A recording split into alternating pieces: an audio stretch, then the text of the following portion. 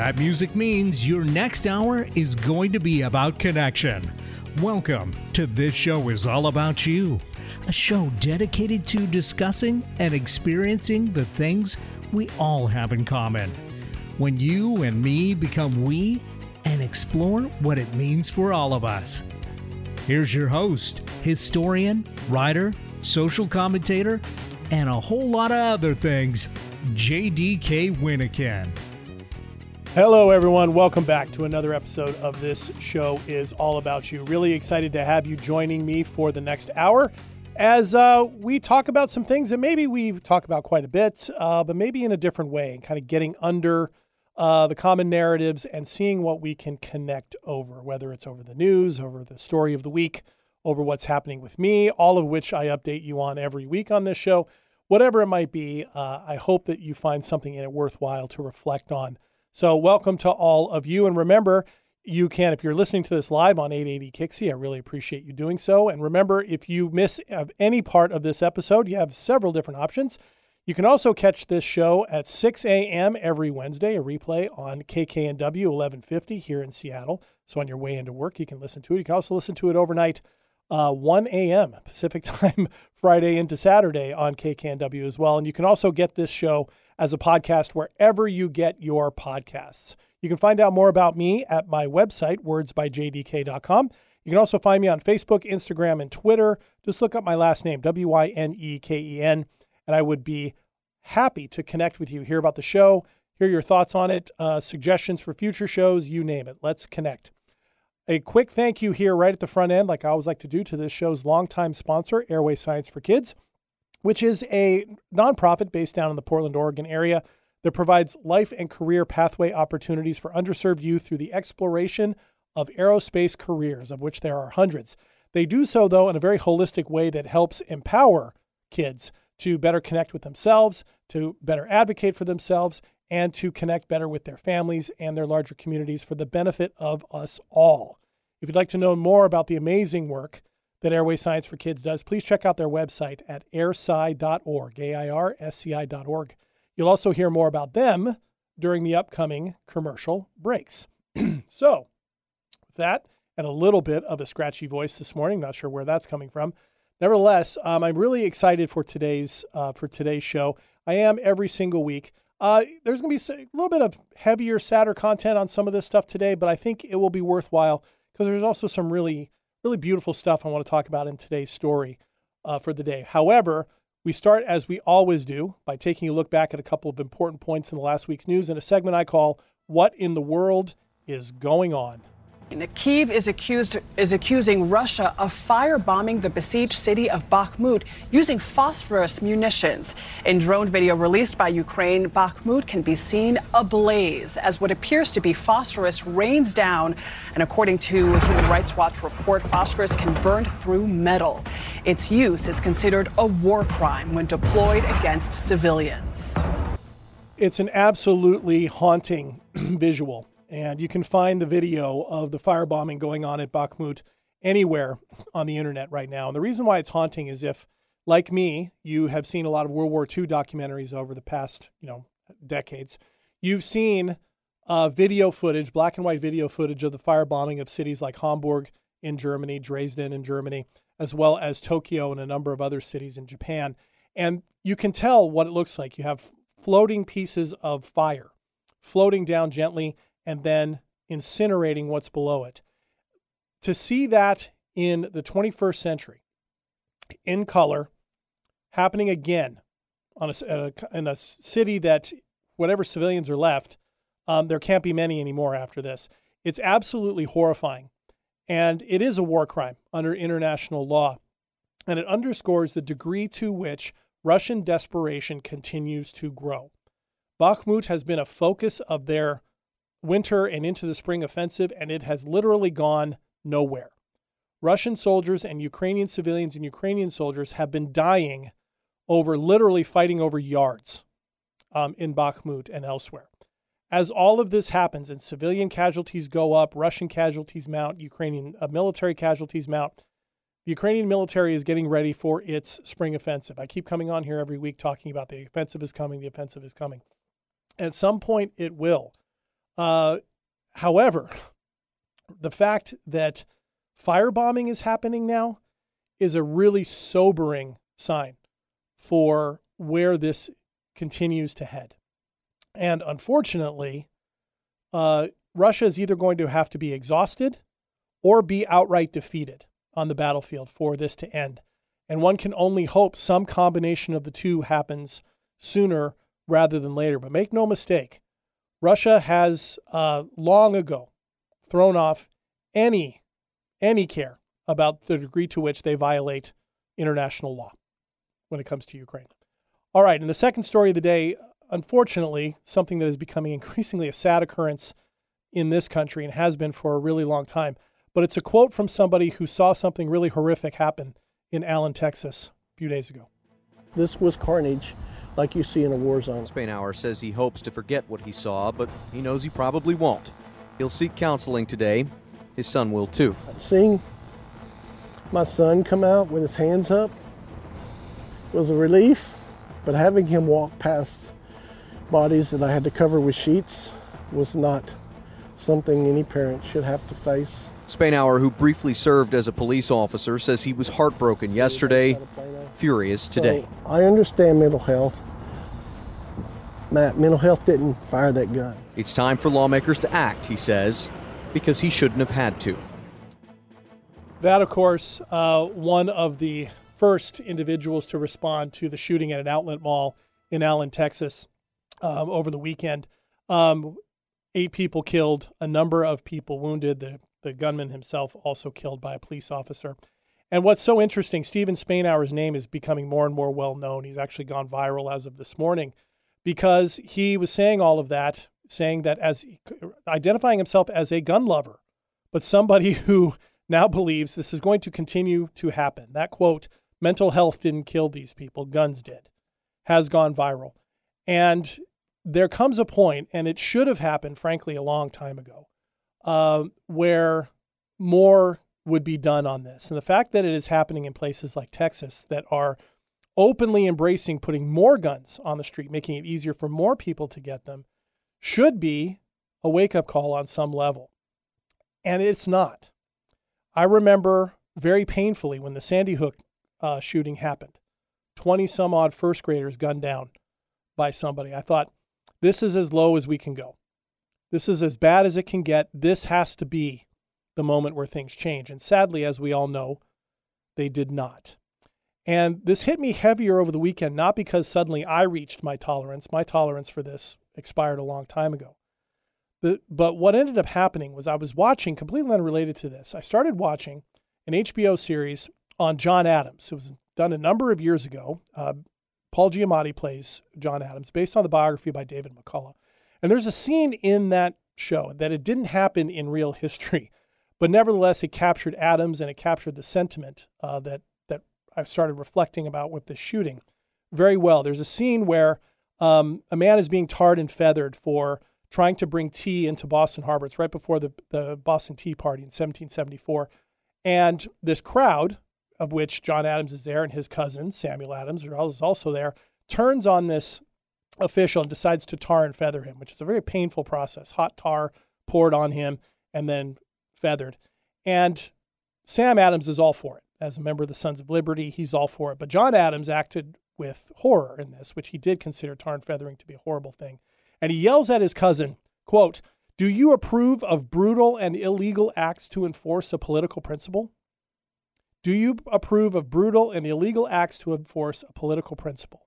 And for whatever reason, that quote rang out to me when thinking about where we happen to be with guns. The majority of people in this country, whether they are gun owners or not, support some sort of control measures to keep them limited, particularly on high-capacity weapons like AR-15 style rifles, which was the one that was used in this particular shooting, and so many others.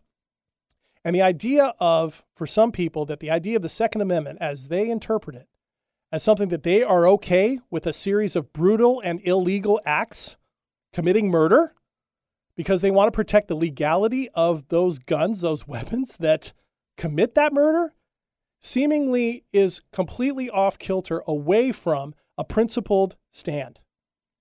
If a political principle of any kind has to be defended, it seems to me, by brutal and illegal acts, just accepting them as such, then perhaps our compass point on that particular issue is a little off. And by a little, I mean a lot. It seems to me that something bigger than a principle is at stake here, and it's literally the lives of people that you and I know, or ourselves. These people being gunned down, no one's asking if they're Republican or Democrat. No one's asking what they believe in, religiously or otherwise. No one's asking them anything. They are just being gunned down because they happen to be in front of the person with the gun. What political principle is there that is worth defending on that? If that defending is the cost of individual lives, that runs counter to, this kind of important document, the Declaration of Independence, where everybody has the right, inalienable right, to life, liberty, and the pursuit of happiness. What happened in places like Allen and all these other places, sadly, is all those three things are being snuffed out. Life, liberty, and the pursuit of happiness. All in the name, honestly, of a handful of people working against the general will of the people to uphold their perception of some larger political principle as if that is sacrosanct over innocent human life. And I know I'm stretching a little far on this, but you know what? I've had enough.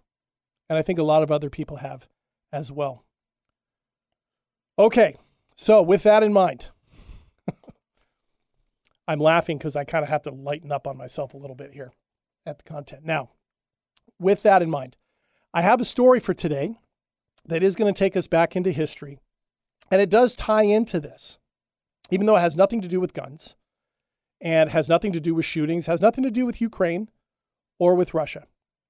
It's a story from history, much as I did last week in talking about Abraham Lincoln and Anne Rutledge.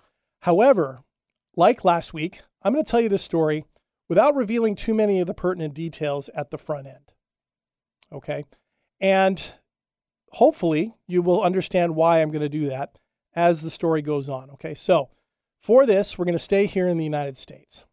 Okay? And let's go back to 1937 in New York City. 1937 in New York City, the city was, of course, in the middle of the Great Depression, along with the rest of the country and the rest of the world. Franklin Delano Roosevelt was president, was putting forward all the reforms of the New Deal in an effort to get the United States out of the Depression. And beginning in 1937, what had been the drumbeats towards war in Asia as well as in Europe were getting closer. Late in the year, Japan would invade into China. And a few years after that, of course, Hitler would invade Poland and World War II would begin in earnest. So this was all building up to that. But our focus is on a young man who in 1937 was 36 years old. His name is Gavin. That is his real name. And Gavin was a bit itinerant. He had spent time earlier in his life in Ireland as part of the Irish Republican movement against British rule. And over there had adopted the very Irish name of Gavin for himself. And that's what he went by for the rest of his life. He was itinerant in the sense that he was from a pretty well-known family in New York, well-known in New York circles. But he kind of went in a different direction. He became an astrologer, first and foremost, and moved around quite a bit. Later in life, he actually lost so much of his own part of his family inheritance that he ended up selling newspapers on the street in San Francisco. But when we're meeting him here in 1937, Gavin met up with his father one day. And his father brought him something rather strange, brought him about 1,000 pieces of paper. And these pieces of paper were what had survived from Gavin's grandfather's personal papers. So his father was giving him his grandfather's, what was left of his personal papers. Now, Gavin had never met his grandfather. Gavin's grandfather had died of kidney disease in 1886 in New York City. Gavin was born in 1901. So this was something that was disconnected for him in terms of knowing his grandfather, but his grandfather had been a man of some prominence. But it was a bit of a mystery to Gavin what to do with all this because, as was known in his family, Shortly before his grandfather's death in 1886, he'd ordered the majority of his personal papers burned. So the fact that there were some papers left, enough, about 1,000 pieces, for Gavin to take charge of, he didn't really know what to do with them. And so he began to look through them, and he found something rather interesting in them. Among a lot of official correspondence and notes here and there, parts of what his grandfather's business had been about. Don't worry, I'll tell you about that in a little bit. Gavin found 23 handwritten letters from the same person to his grandfather. And it was from a woman named Julia. And as far as Gavin had known, he asked in his family, did we have anybody in our family, a Julia, a friend, someone who grandfather could have known? His grandfather had been married, but his wife, Gavin's grandmother, had died in 1880, and his grandfather had never remarried. As far as anyone knew, he hadn't taken on any new paramour, if you will, after his wife had died. So he asked around in the family, nobody knew. So after looking through a number of different official records, Gavin decided to go to the newspapers. And he put an ad in several New York newspapers, the New York Tribune in particular, looking for information for this woman named Julia, including her last name. And I'll tell you that one in a little bit too. And long story short, over the next year, as this information went out about Julia, this woman's nephew, a man named Paul, reached out to Gavin and said, that Julia was my aunt.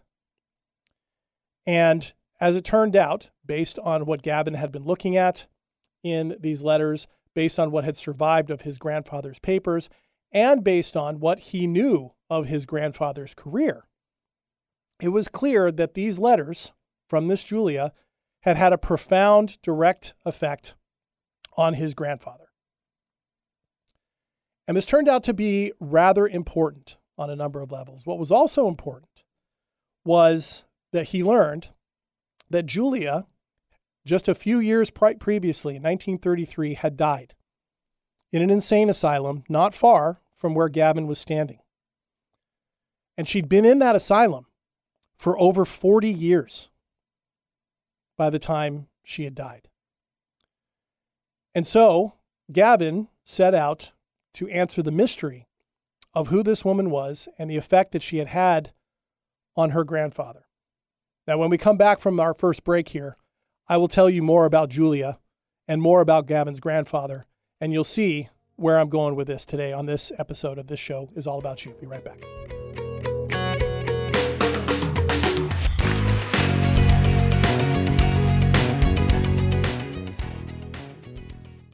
I'm Julia Cannell, Executive Director of Airway Science for Kids. We sponsor This Show Is All About You because it exemplifies our core values: connectivity, communication, emotional intelligence, positivity, respect, and the power of possibility. Help us introduce historically excluded youth to all of these through the wonder and promise of aviation and aerospace careers. Airway Science for Kids, providing aerospace to all. Visit airsci.org to learn more and to contribute your talents. Don't Ask Me to Talk. Don't Ask Me to Talk is a program about sharing something good. Hosted by me, Stacey Heller, with my co-host and my mom's favorite, Eric Ryder.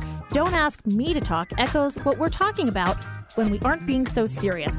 We'll highlight what's good to watch, read, see, listen to, and more. With a reoccurring spot with Vance Dingfelder of Dingfelder's Delicatessen called What Are We Eating? Tune in Thursdays from 3 to 4 on AM 880 KIXI.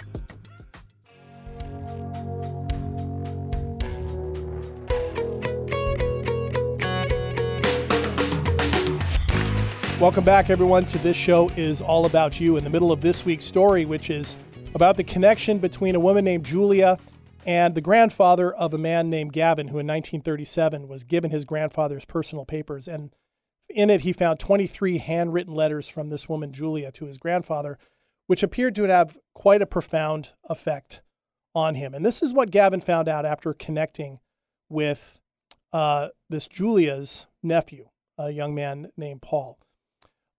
Julia's full name was Julia Sand. And Julia Sand was born in New York in 1848.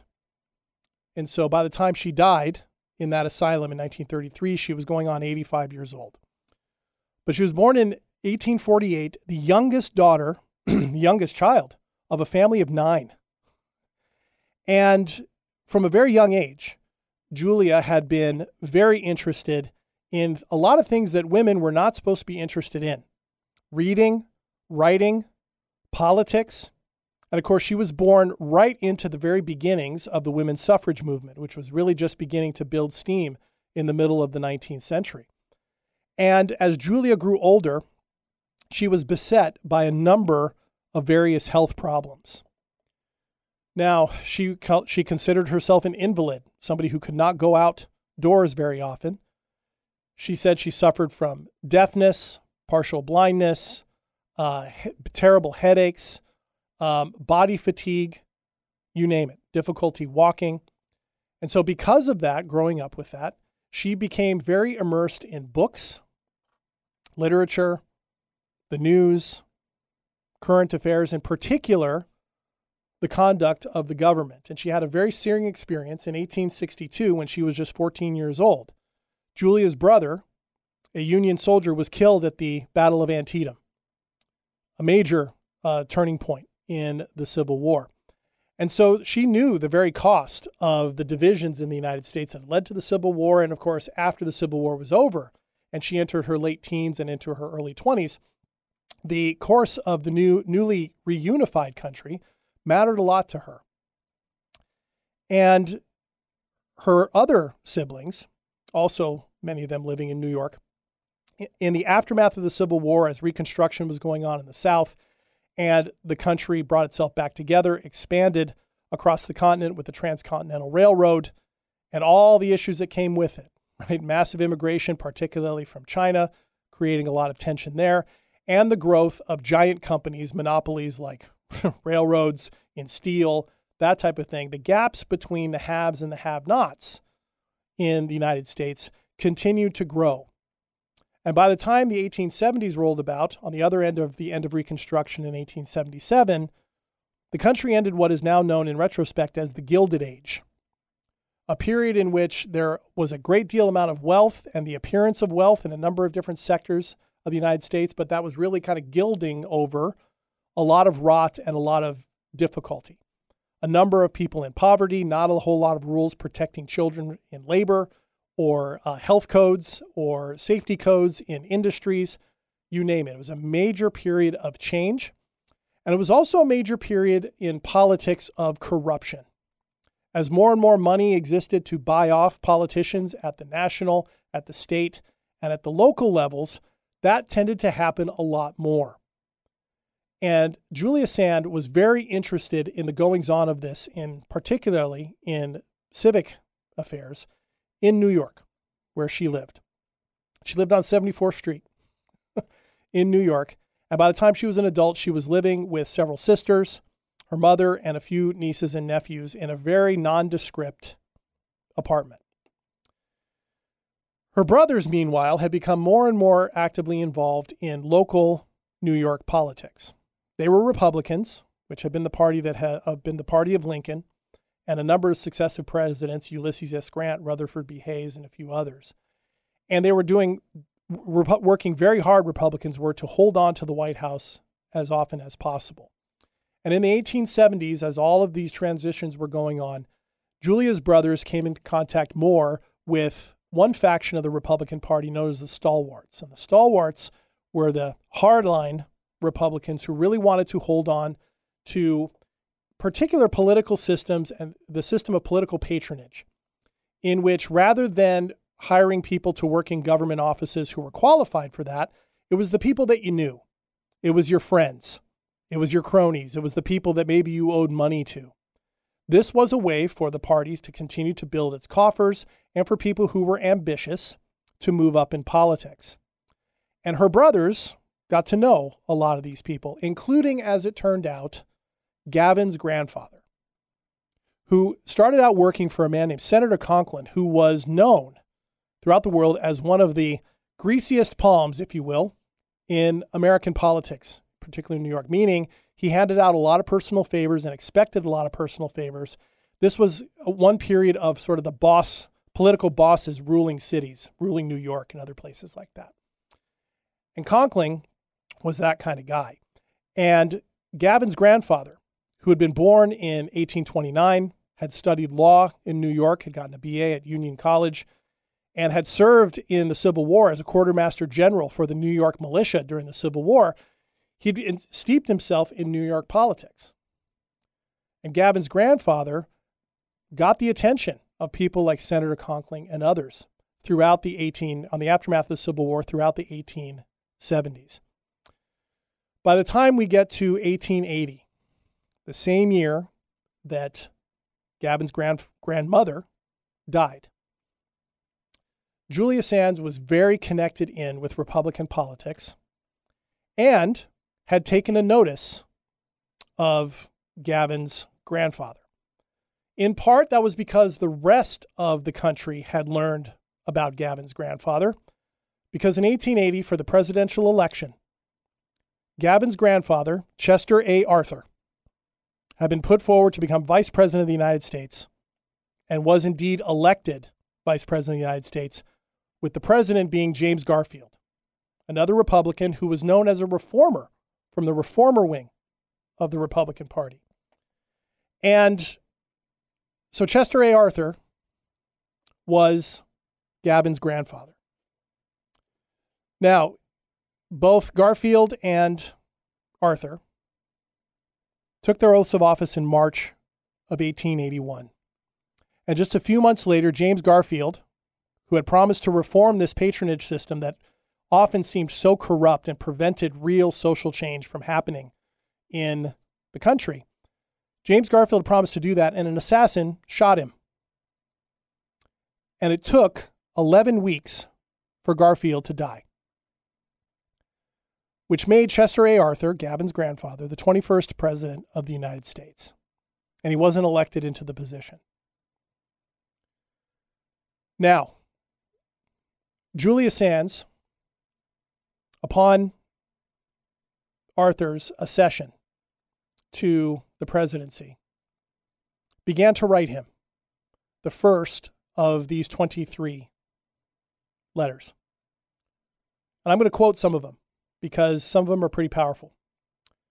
She was a big fan of Arthur and wanted to see him make the changes that Garfield had promised to make. And she took it upon herself as somebody who was educated. She had even published a book and several articles under a pseudonym as a man, as was common in the 19th century.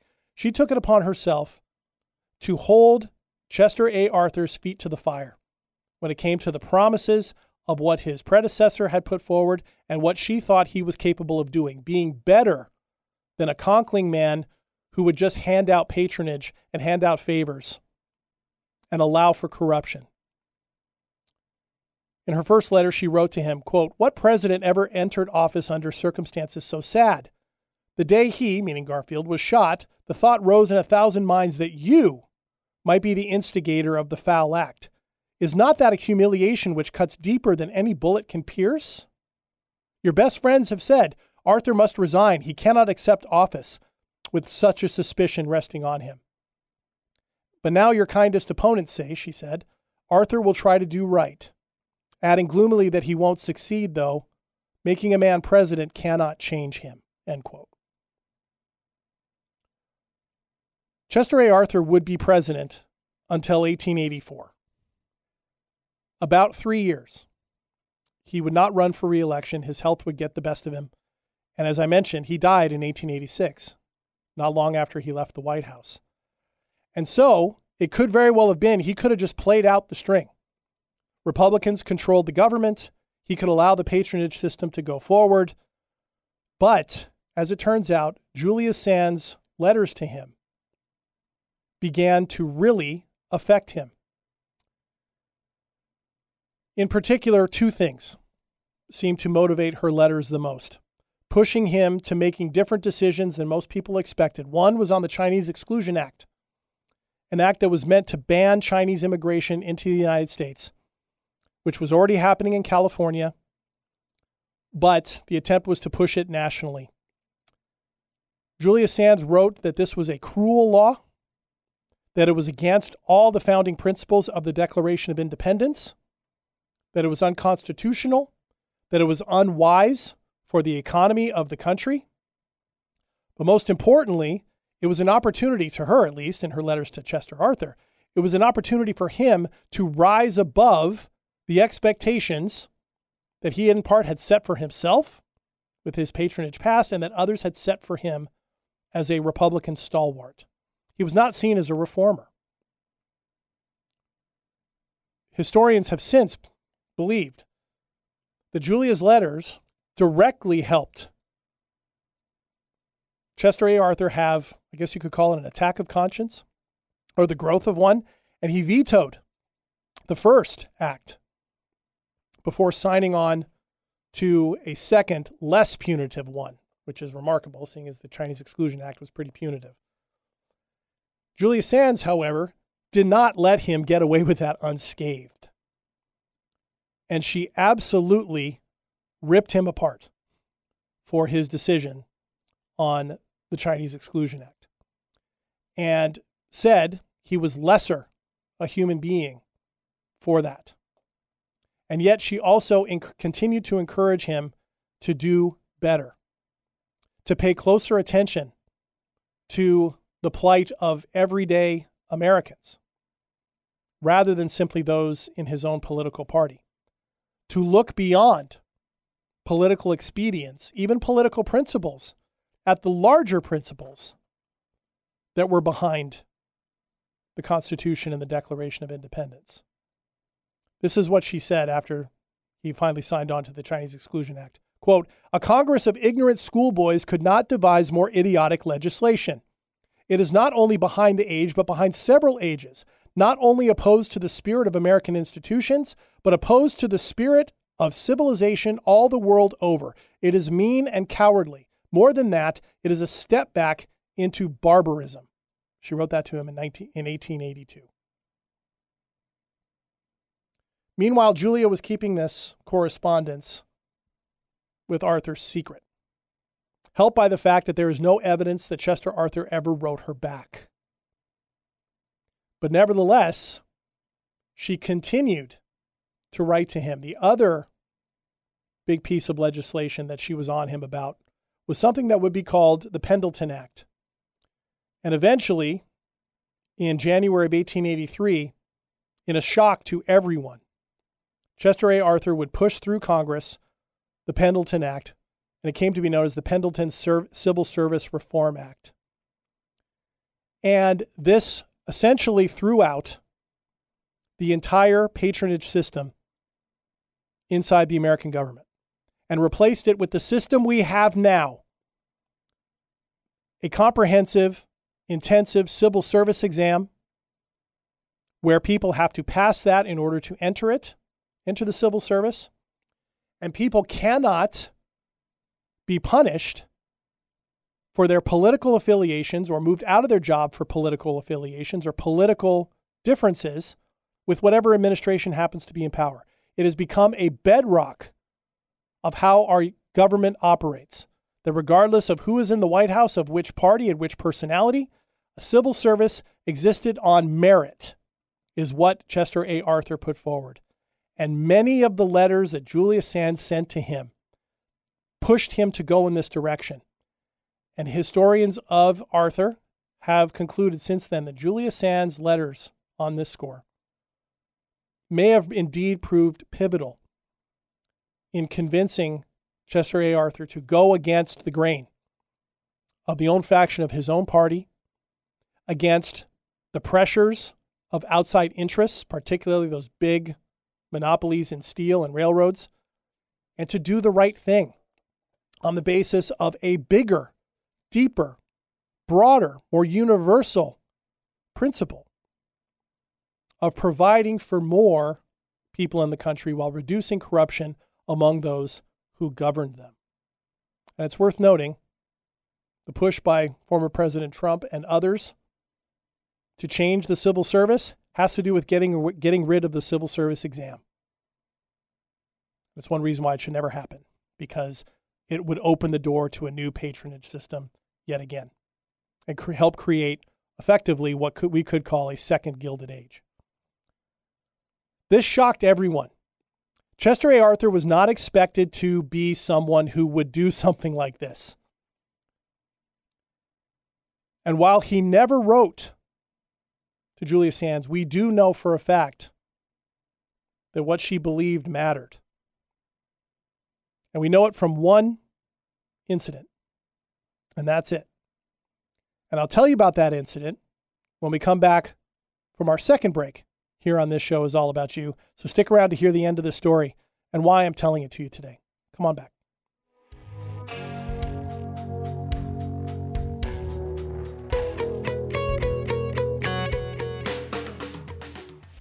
Kids never have trouble dreaming about their future. The challenge is providing them the resources and opportunities to reach them. This is especially true from historically underserved communities. Fortunately, there's an organization that can help those dreams become reality. Airway Science for Kids helps underserved youth develop life and career pathways through exploration of aviation and aerospace. Using in-person and virtual programs, along with partnerships with companies, educational institutions, community health providers, and other resources, Airway Science for Kids helps students not only find their dream careers, but also learn how to better advocate for themselves and connect more effectively with their families, peers, and communities. To find out more, visit airsci.org. That's AIRSCI.org, or email info@airsci.org. Airway Science for Kids, providing aerospace for all. Don't Ask Me to Talk. Don't Ask Me to Talk is a program about sharing something good. Hosted by me, Stacey Heller, with my co-host and my mom's favorite, Eric Ryder. Don't Ask Me to Talk echoes what we're talking about when we aren't being so serious. We'll highlight what's good to watch, read, see, listen to, and more. With a reoccurring spot with Vance Dingfelder of Dingfelder's Delicatessen called What Are We Eating? Tune in Thursdays from 3 to 4 on AM 880 KIXI.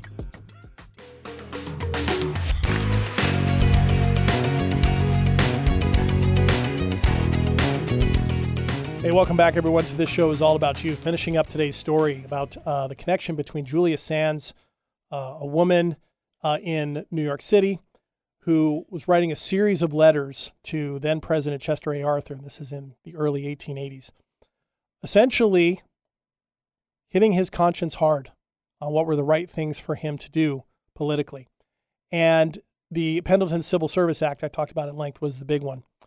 But she genuinely seemed to believe in Chester A. Arthur and said so, that she expected more from him, saw more in him than what others seemed to see in him, and perhaps what he saw in himself. And it seemed to have an effect in the fact that the Pendleton Act passing was a shock, and his support of it was something that people did not anticipate. And it turned out to be one of the most important internal civil government acts perhaps in American history, certainly in the post-Civil War history of the United States. Julia also unabashedly invited Chester A. Arthur to visit her if he was ever in New York, and hinted in her letters at times where she would be most available. And that one incident I talked about that shows that we know that Julia Sand had a deep impact on Chester A. Arthur happened because he did come visit her. On August 20th, 1882, before the Pendleton Act had been passed, Chester A. Arthur, seemingly without the press finding out and nobody seeing, visited Julia at her home on 74th Street in New York City. Now, she lived with a lot of people, sisters, nieces, and nephews, and so she wrote in subsequent letters that it had not been the way she had envisioned it, his visit, because they had not had a chance to really dig into the issues that she most cared about. She had wanted to talk politics with him and no doubt let him know exactly what she thought about him and where he was going and what he was doing. There had been a lot of people around, and so she wrote about it later feeling awkward and divided, and she was a bit tongue-tied and limiting herself because of people who were there. But he did come to visit her. He did not really say much to anybody afterwards, but she did talk about some of the comments he made. And it confirmed that she'd read his letter. She wrote back to him saying, Quote, "You said you would like some time to tell me the real truth on several points, in regard to which I had fake impressions," because she'd been relying upon newspapers in the end. So we know that he had wanted, in part, to set her straight on a few things. Maybe about him, maybe about his policies, maybe about... We don't know, really. But despite that short visit, which lasted in the evening for a couple of hours, there's nothing else that we know, but the letters continued to go unanswered. She certainly continued to express her disappointment in him when she felt it was warranted. And towards the end of his presidency, she wanted him to visit her again, but he did not. And she pointed out to him that she was feeling more and more ill as time went by, and she was hoping that he would come by and talk to her and have more time, either by the end of his presidency or shortly thereafter, because he had decided not to run again. Well, in the end, Chester A. Arthur stepped away, and as I said, he died in 1886. And before he died, as I mentioned at the top of the story, he ordered a lot of his personal papers to be burned. What is amazing, though, is that these 23 letters were not burned with it. And we don't know if that was on purpose, that he wanted them separate so that people would know the effect that Julia Sand, this woman in New York, with no real connection to him whatsoever, had had on his presidency, or if it was just luck of the draw. Whatever the case, by the time these papers made their way decades later into the hands of Gavin Arthur, whose full name was Chester A. Arthur III, and he'd taken on the name Gavin on his own. By the time these papers got to him, Julia Sands was in a very, very different place. In fact, she'd already passed away. But the same year that Chester A. Arthur died, Julia Sands had a terrible tragedy of her own. Most people believe that what ended up putting her into an asylum was the emotional crash she had after a paramour of her own had drowned right in front of her. And it seems to have been the thing that finally broke the poor woman. And she was put into an institution by her family. That was in 1886. She died in 1933, which means she spent 47 years institutionalized, without anybody knowing the direct effect she had had, the profound effect she had had, not just on the most prominent man in the United States for 4 years, Chester A. Arthur, but the effect that her words had had on him, stepping into a better version of himself to push forward a reform act that most people thought, A, would never pass, and B, if it did, would have no clear consequence for the country. By the time the 1930s had rolled around, it was a really good thing that the civil service was structured the way it was, particularly in the midst of the Depression. Civil servants with long careers were a part of the process of putting forward the New Deal. People who were excited about joining the New Deal had to pass a civil service exam to get into the government. It's how the government brought in the best and brightest from society, instead of the people who were most well-connected, who had the most money, who were willing to do the most underhanded things in order to get jobs in the government. I cannot imagine what the Depression would have been like if the American civil service was still full of grifters and corrupt yes men. And you can make the argument that Julia Sands, from her small apartment in New York, with all of the things that she suffered with and worked against, had made the moral case so clear to Chester A. Arthur that it convicted him enough to take the steps to pass that act. That is an incredible story of what one can do with one's pen. Unlike anybody else who had probably appeared in Chester A. Arthur's political life, Julia Sands was not looking for anything from him except maybe the occasional visit. She was not asking for a job, for a handout, for patronage for her brothers. more money. She went after him on the basis of her moral compass alone. And instead of berating him for being an idiot or anything like that, she continually went to what she saw as the best potential in him. What President Abraham Lincoln might have called the better angels, in this case of Chester A. Arthur. That's what she went after. And it made a difference. And nobody knew about it until the 1930s. The Library of Congress and the National Archives had wanted material from Chester A. Arthur's presidency, but he had burned most of it. So the fact that suddenly Gavin in 1937 had all of these papers suddenly was of great interest to the Library of Congress. And here are these 23 letters from this heretofore unknown woman whose letters had happened to survive. And when you pieced it together with everything else that could be pieced together about the man, seemed to have had a very profound effect on how he viewed his presidency, himself, and his legacy, enough to buck years of his own experience and his own tradition. Julia Sands didn't become known to the rest of the world till after she'd already died, after 47 years in an asylum.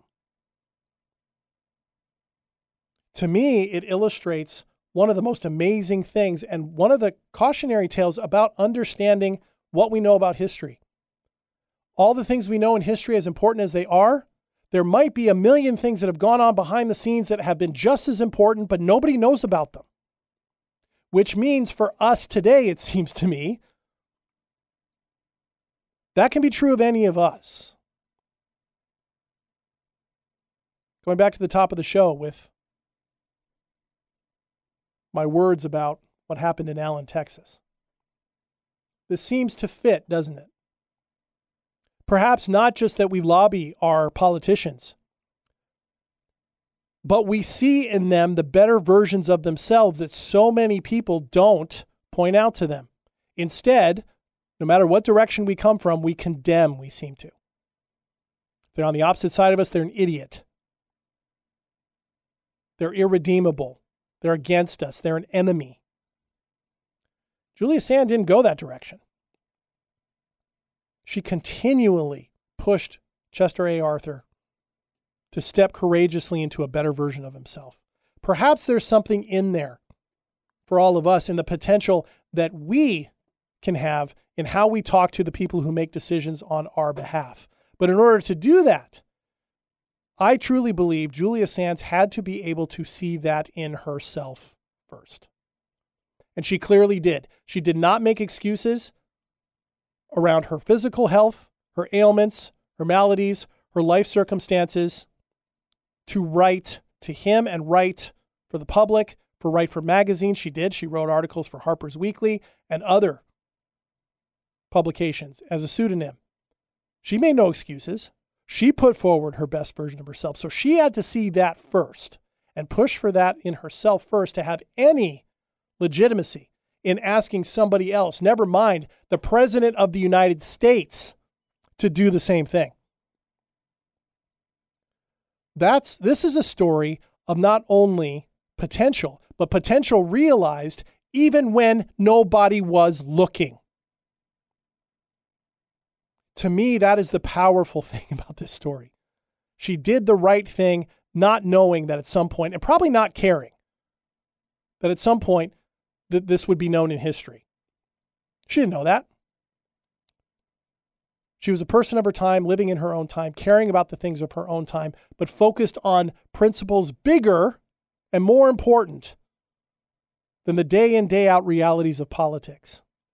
She championed the human condition first. And in there, I think there's a lesson for all of us. When we say to ourselves, what can I do? I'm just one person. Well, in this case, Julia Sands changed the mind of the President of the United States. And the thing that he did has had a profound positive effect on the country ever since in an unexpected way. She wasn't heroic in any way that we kind of normally identify. She didn't have an amazingly blessed life, exactly the opposite. It wasn't a renowned life until after she was gone.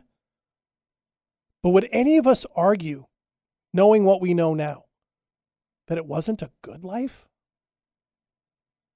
That she didn't realize some element of potential that she never realized or knew she may have reached? Chester A. Arthur never, as far as we know, came and told her, "You changed my life."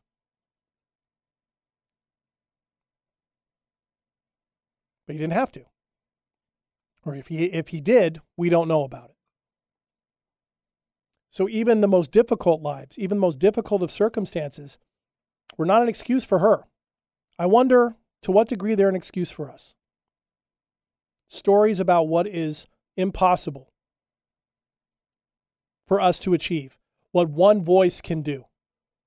And not just one voice, but one voice skillfully applied, calling for the best in someone, rather than smacking them down about the worst of themselves.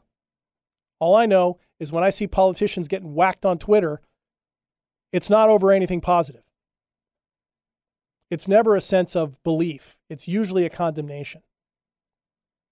And what I'm suggesting is no matter where we stand on that, maybe that's part of the problem. Do we expect maybe too little of our politicians? Maybe. Or too much. But do we ever call upon them from a position of conscience and a position of shared humanity? It seems to me in the history of humanity, the times that has happened with historical figures, big decision makers, it comes from people pushing them towards their best rather than pillaring them for their worst. And I am just as guilty of doing that as anybody else. So this applies just as much to me, I believe, as to anyone else. Julia Sands is an incredible life with an incredible effect that all happened within a very short period of time. And to me, that's a reason for hope and a reason for each of us to take a good look at what we think our potential is, to become a better version of ourselves, and to push those decision makers on our behalf to find that in themselves. So that covers not only the story, but also covers where I'm at for today, which is good because we're coming to the end of this episode of this show is all about you. I hope you enjoyed that story. It is an amazing one. And now when you start going and looking for Julia Sands, you're going to find her all over the place because her story is known now. And I encourage you to take a look more at her on your own. Thank you for joining me for this episode. And certainly remember, again, come see me at my website, wordsbyjdk.com, or find me on Facebook, Instagram, or Twitter. You can contact me there for any reason that you would like. And I'd love to hear from you. And remember, you can pick up this episode, as well as any episode of this show, wherever you get your podcasts. This show is all about you is produced and distributed by Hubbard Radio Seattle. Today, Nathan Miller is my in-studio producer, editor, and mix master. Thank you, Nathan. I appreciate it. The show is made possible by the generous sponsorship of Airway Science for Kids. Check them out at airsci.org. And the original theme music is by Dave Nelson of Lens Group Media. Special thanks for contributing to this episode, and all that went well for me this week has to go to Julia Cannell, Tawny and Dave Santabria, Bruce and Cindy Bullard, Isabel Gallegos, John Meacham, Seth Moorman, Jennifer Harris, Kathy Lewis, Phil McCoy, Ashley Niebel, Stacy Heller, Casey Beck, and Eric Krema. And to you, listeners in particular, I need to thank you. I couldn't do this for you without you. And to send you off into the rest of your week, as always, let's end this episode with an original haiku. To hold out the truth, whether history knows it, can change our futures. Chins up, everyone.